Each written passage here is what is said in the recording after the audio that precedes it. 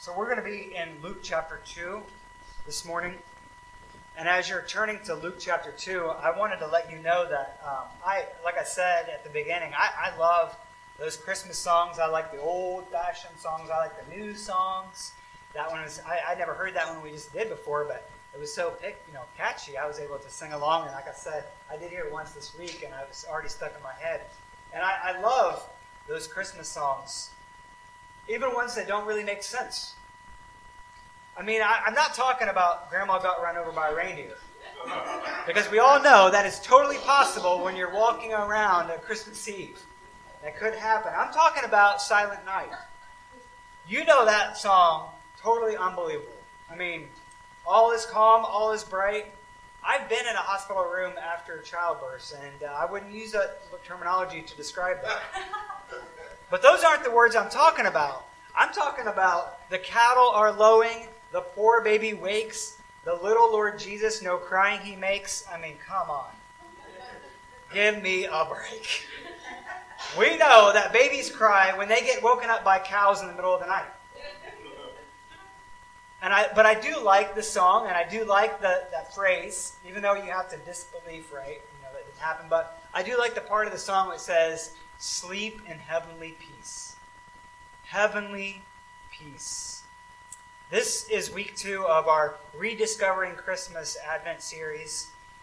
We started out by talking last week about how Jesus helped us rediscover hope, and today we're going to be reminded of how we can rediscover peace. Heavenly peace, personal peace, relationship peace, true peace. And the big idea of today's message is that true peace is only possible through Jesus Christ, our Prince of Peace. When we talk about peace, it's helpful to begin with a definition of the word. It's too easy to throw around that word as some kind of, catch-all with no real meaning. Like, for example, that old movie, Miss Congeniality, about beauty contestants. Then the guy says, "What does society need most of all?" And every single one of them says, "World peace, world peace, world peace." Until the main character says, "Harsher penalties for parole breakers." And everybody stares at her and she goes, "And world peace." And then everybody, "Yeah, world peace, that's what we need." That's the world's definition of peace. It means freedom from disturbance, tranquility, a time in which there is no war. But according to the Bible, there's a deeper, more meaningful definition to that word peace. It's more than just an absence of conflict, but there's also something added to that as well. The Hebrew word for peace, I'm sure you've heard it, it's shalom. It means complete or whole or make sound.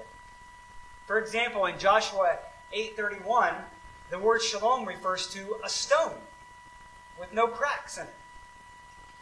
So that could be, a rock could be called shalom. There's no cracks in it. Or it could refer to more of a complex system, not just one brick, but a brick wall that has no cracks or no gaps. That wall could be said to have shalom. So shalom refers to, it could refer to something with no cracks, but also a complex system that is complete with no missing pieces. For example, Job said his flocks were shalom when he counted them and there was none missing. They were complete. They were whole. So that's one way to look at the word shalom. And when you think about that, you know that the world that we live in is obviously lacking world peace. For all of human history, there's only been a couple hundred years where historians can say that there was no active wars taking place. And military historians will tell you that the 20th century was the bloodiest century in all of history. That there was more fighting, more wars, more bloodshed that took place in the 20th century than in any other time in history. Even today, there are countless countries that are involved right now in active war. But we also lack peace when it comes to how we govern ourselves in society. You hear all the time on TV, what do they say? Our nation is divided. And I hear it so much that I've begun to wonder if the people who are telling us this are the people who want to see those divisions happen. I mean, you probably have more in common with someone across the political divide than you realize. But what? But you know what? Conflict is good for TV ratings. And creating division is easy in a society as a whole that doesn't know God. And it happens to all of us, though, in the interpersonal realm as well. Our relationships with our family and our friends. Galatians chapter 5 includes strife, jealousy, fits of anger, rivalries, dissensions, and divisions as all types of things that are works according to the flesh and not according to the Spirit, not the fruit of the Spirit. And those are outworkings of, generally, what he's talking about in Galatians 5 is a person who doesn't have the Holy Spirit, doesn't have true peace. But even those who are Christians, we know that it's easy, right? Especially around the holidays, especially, just life. Every day, there's divisions within your relationships with your family and even your friends or even your coworkers, right? And then finally, there's this lack of inner peace. We don't have peace with ourselves. Christmas might be one of those times of the year where you get these warm, fuzzy feelings, right? You remember the times, the good times when you were young with your family. We all have bad times, but you remember the good times. Or maybe you're creating special memories with your family now, and those things make you happy. And I do appreciate it when people say that you have to keep that Christmas spirit all year round. Right? I don't mind that. That's okay. I get that. But you know what? That's a lot of work. That's a lot of Hallmark movies to watch. It's not really sustainable. It's not. I mean, when you are always going that there is no more, and you realize you have to be filled with an outside source because your peace, if you're trying to make it up on your own and work for it with your own effort, you are going to get tired. You need an outside source of peace that will never run out. So that is all part of the biblical definition of peace as well is your own personal peace. Shalom in the Bible can refer to a person's well-being as well. I think that's because our lives aren't just like a brick. Our lives are more like a brick wall or a city made of bricks, right? We are complex individuals. We are complex people with many moving parts. And when one part is out of alignment, it can affect the rest of your life as well. So our shalom breaks down. It's like a crumbling wall. It needs to be restored. A funny thing about the word shalom, too, it's used throughout the Bible. And this is kind of like a biblical word study that I wanted to do with the word shalom here, is that you can use it as a verb. It's used as a verb in the Old Testament. So to bring shalom or to shalom a person, that means you want to help make them complete. Well, let's start to shalom a building. In Solomon, 1 Kings chapter 9, it says he brought shalom to the unfinished temple because he put the final brick in. So he shalomed that temple by placing that final brick in the wall there. But when it comes to a person, if you wanted to shalom a person, it's not just about fixing. It's not just about saying, I'm sorry, like, I'm sorry I smashed your car.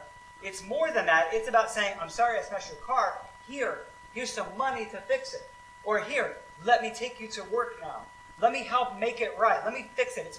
It is restitution, but it's more than restitution. It's about now working together. So bringing shalom isn't just about, shaloming a person isn't just about fixing what you broke. It's about making it so now we are working together in a great relationship. And that's really what the kings of Israel were supposed to do. When God finally gave the people kings, the king's job was to make shalom. So it wasn't just to stop war with their neighbors, but it was to work together so that we both improve, so that we both benefit from a relationship, a symbiotic relationship, where you benefit and I benefit. That means we are working in shalom together. But you know what? The kings of Israel did not do a very good job at this. They were sinful, right? They were fallen. They made mistakes, and they were not good about being a king of shalom. Again, it's interesting because the word Jerusalem comes from shalom. It was the city of peace, right? And the king of peace was supposed to be there in Jerusalem, or shalom. But the kings didn't do a very good job at this. They didn't handle things very well. This is why the birth of Jesus is so spectacular. And what we just sang comes from Isaiah chapter 9, verses 6 and 7. Isaiah 9, 6 and 7.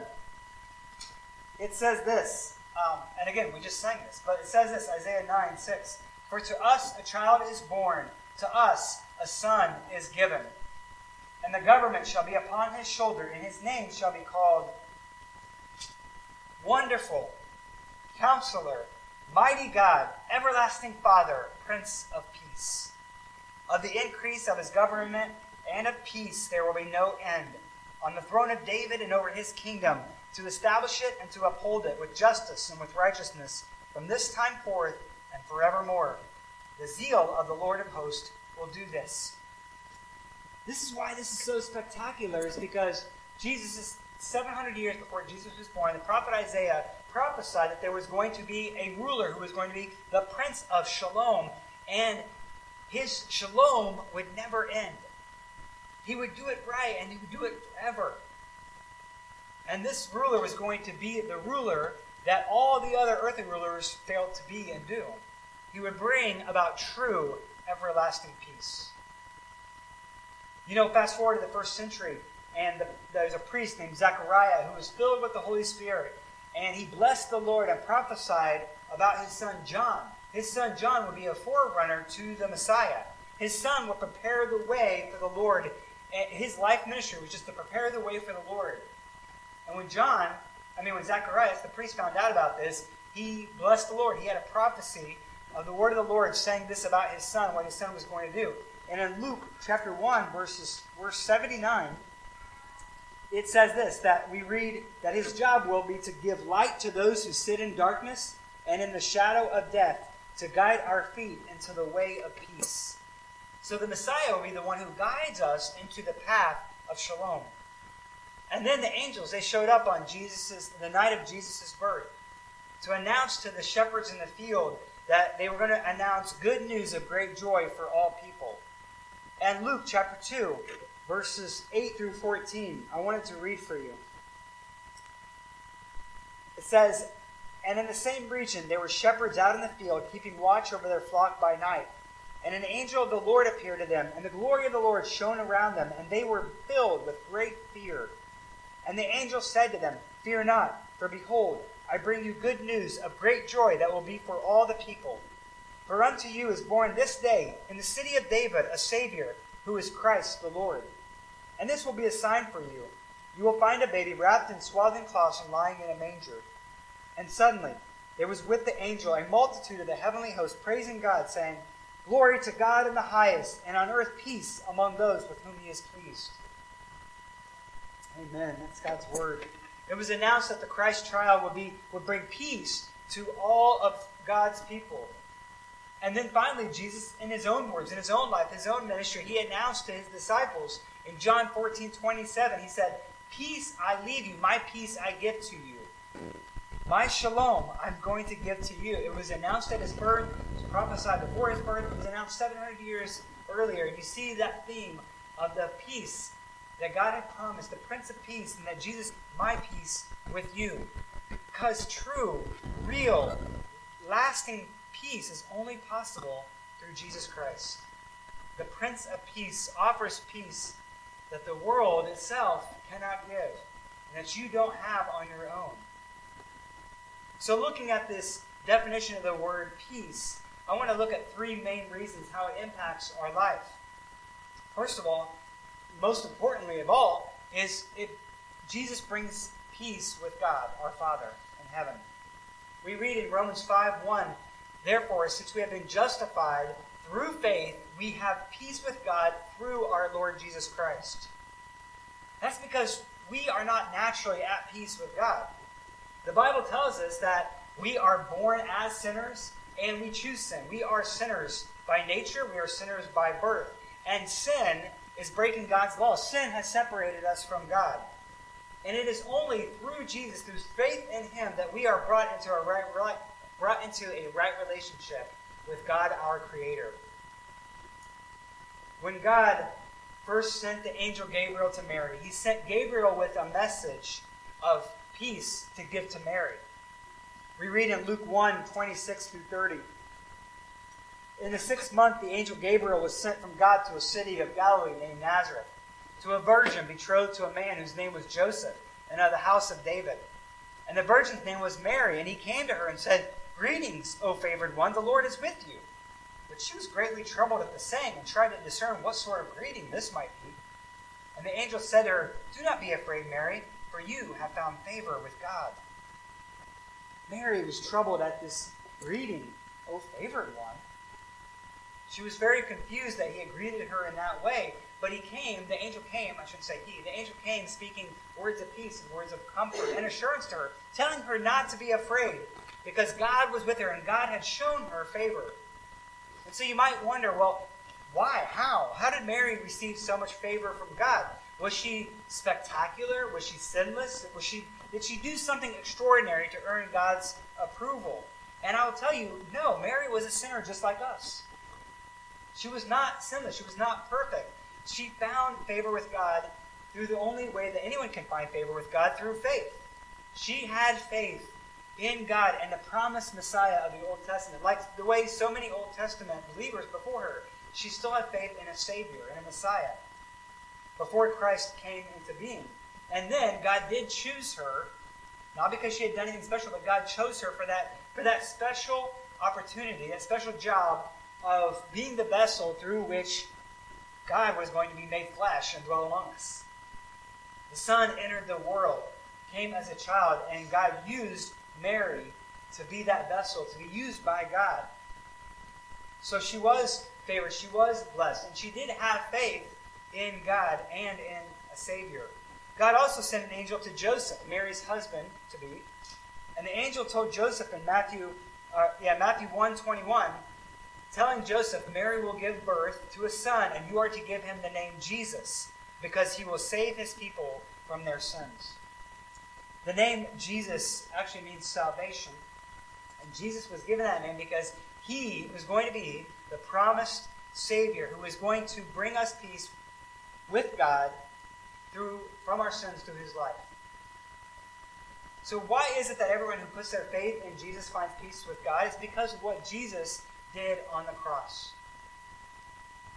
He was born into this world and he lived a perfect life and died on the cross so that we could be forgiven of our sins and be restored into a right relationship with him.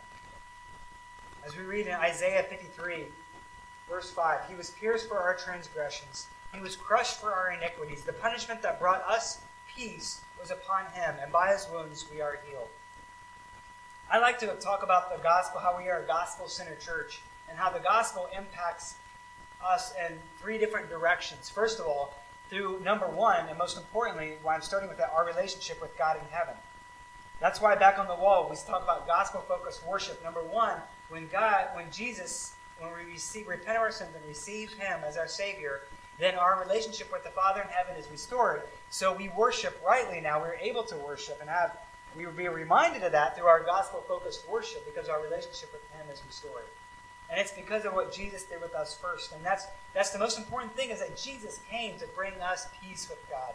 When the Bible says, "But first, without Christ, we are at enmity," or we are enemies of him. I mean, what a crazy story is that the hero dies for the villain in this story, right?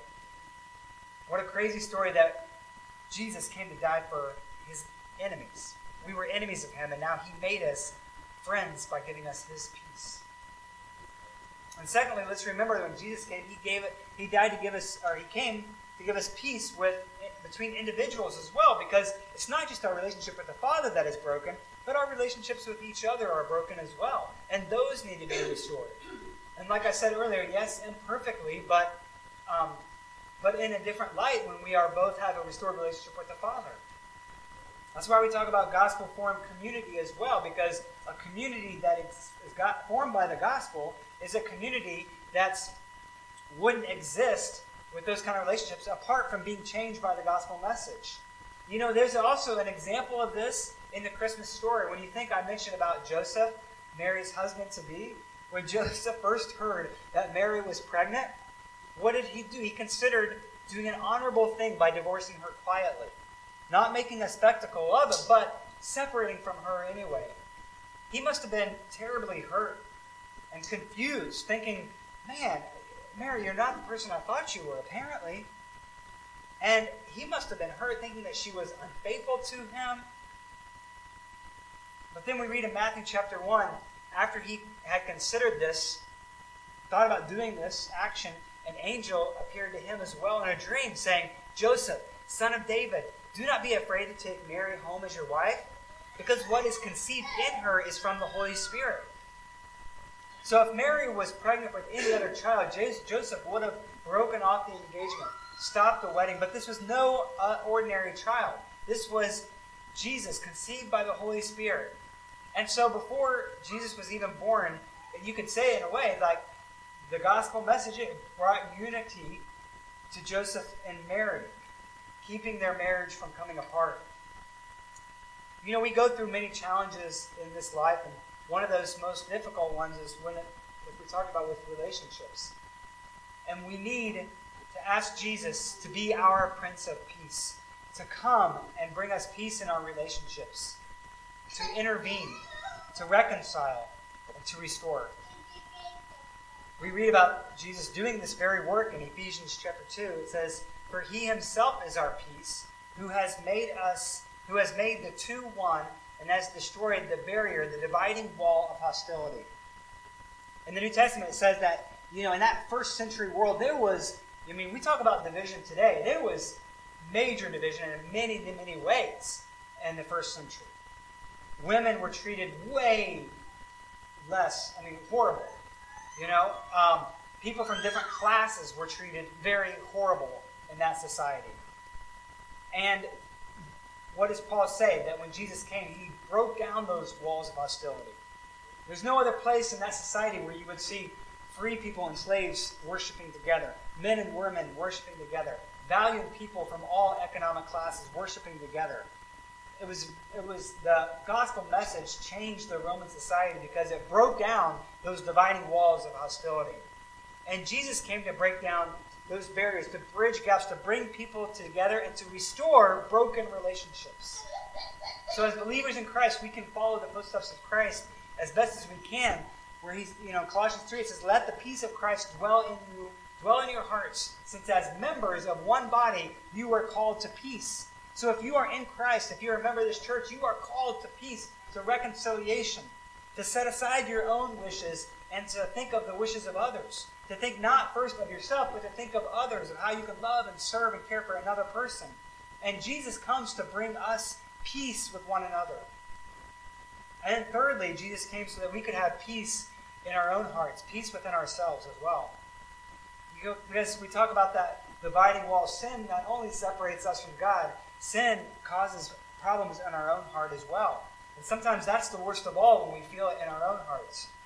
Constantly fighting anxiety and stress and inner turmoil, we desperately need the inner peace that Jesus brings into our life. Last week we looked at a man named Simeon. God had promised Simeon that he would not taste death before he saw the Messiah, before he died. And we talked about how the Holy Spirit moved Simeon to be in the temple. We don't know how often he went, but he was there that day when Joseph and Mary showed up with baby Jesus. And the Holy Spirit moved in Simeon's life, knowing that this was the one that he had hoped for, like we talked about last week. And he took him in his arms and he praised the Lord. He praised God, saying, "Sovereign Lord, as you have promised, you now dismiss your servant in peace.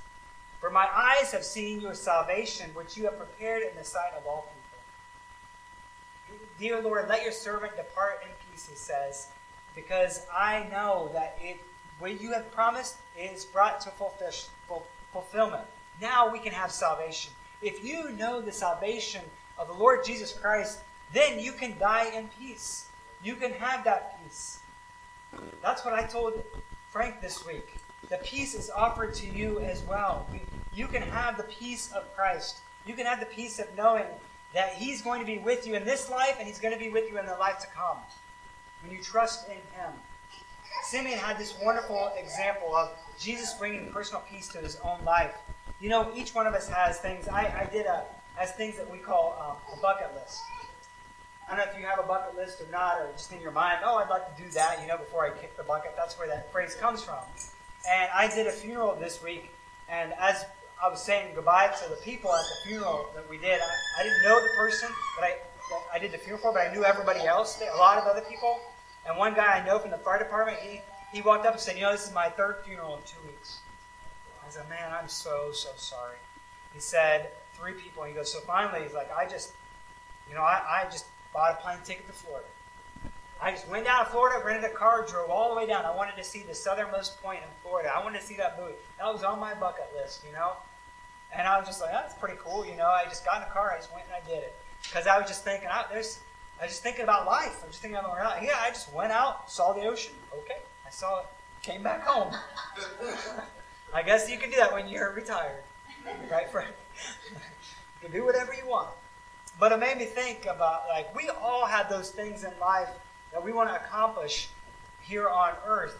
Well, Simeon, he had one item on his bucket list. Simeon said, I want to see the Lord before I depart. And then I can depart in peace. And when he said, I see this, he says, this is what I needed to see, to be assured of salvation. And he praised God, saying, Sir, now let your servant depart in peace. Because he embraced Christ. We always talk about embracing Christ. He literally, right? He literally got to pick up the Christ child. What an amazing joy that he must have had that very day. And I'll tell you, when you put your faith in Christ, you can literally, spiritually, as in a spiritual sense, receive the Lord Jesus Christ. And you can have that same joy and that same confidence knowing that you have that peace of Christ. No matter what kind of difficult circumstances that you might be going through this week, when you know that you put your faith in Christ, whenever the world is crazy, you can still have inner peace. One of my favorite Bible verses is Philippians chapter 4, verses 6 and 7. Do not be anxious about anything, but in everything, by prayer and petition, present your requests to God. And the peace of God, which transcends all understanding, will guard your hearts and your minds in Christ Jesus. Now, that's one of my favorites, and I tell you, there were many days this week where I prayed that prayer. Where I had to pray that prayer. And like I said before, I had that framed on my office wall. Because that was such an important Bible verse, that anxiety, anxiousness in my own heart, my own life, and praying that I could understand that God is with me, that He will guard my heart and my mind, and in different situations and difficulties that are out of my control, I just want the peace of God in my life. So praying to Him, petitioning Him, trusting in Him, being reminded of these wonderful truths of the gospel message that are true, we know, because of Christmas and the Christmas story. Do not let your hearts be troubled, Jesus said. Trust in God, but trust also in me. My peace I leave you. I give you my peace. So do not let your hearts be troubled, Jesus said. Only Jesus can provide the peace that surpasses all understanding. So, in conclusion, let's remember why Jesus was born. To give us peace with God, to give us peace with one another, and to give us peace in our hearts as well. And that is only possible because of Jesus shedding His blood on the cross. Without Him doing that, there would be no peace. And without Jesus being born as a baby at Christmas, there would be no cross. And so I ask you, do you have peace with God this morning? Jesus died on the cross so that you could be forgiven of your sins. When you turn from your sins and put your faith in God, in Jesus Christ to save you, then you know you can have peace with God. Do you have peace with yourself this morning? If your faith is in Christ, then you can have the peace of God. And do you have peace with others as well? If you have your faith in Christ, then you've been given those resources that you have. You have the Holy Spirit now living in you. And Scripture says, if at all possible, live at peace with others that are around you. If it is all possible, do your best to live at peace with other people. And that takes the work of the Holy Spirit being with us. Because we can't do that on our own. If we try to do it on our own, we're just going to mess things up more. But Jesus has the answers because Jesus is the answer. He is the Prince of Peace. 2 Thessalonians chapter 3 says, Now may the Lord of peace Himself give you peace at all times in every way. That's our prayer this morning. The angels proclaimed it to the shepherds on that first Christmas Eve. Peace on earth, goodwill toward men. And the words of that promise still ring true, still ring in the air in this Christmas season as we worship and adore Jesus Christ, our Savior. our Prince of Peace. Let's pray together. God our Father, we thank you for Jesus Christ our Savior, giving us peace as the Prince of Peace, and then promising to his followers, to us, that his peace will now be with us. But these things that we've talked about, we can't do on our own. We can't make ourselves good enough to be accepted by a holy God because we are sinners. And so we trust in you for our salvation. And we can't even restore relationships with other people. We need the Prince of Peace to help teach us how to do that, how to ask for forgiveness, how to be humble. And God, we need the inner peace in ourselves, in our own hearts, in our own anxious thoughts. We pray that you would be our Prince of Peace this morning. In Jesus' name we pray.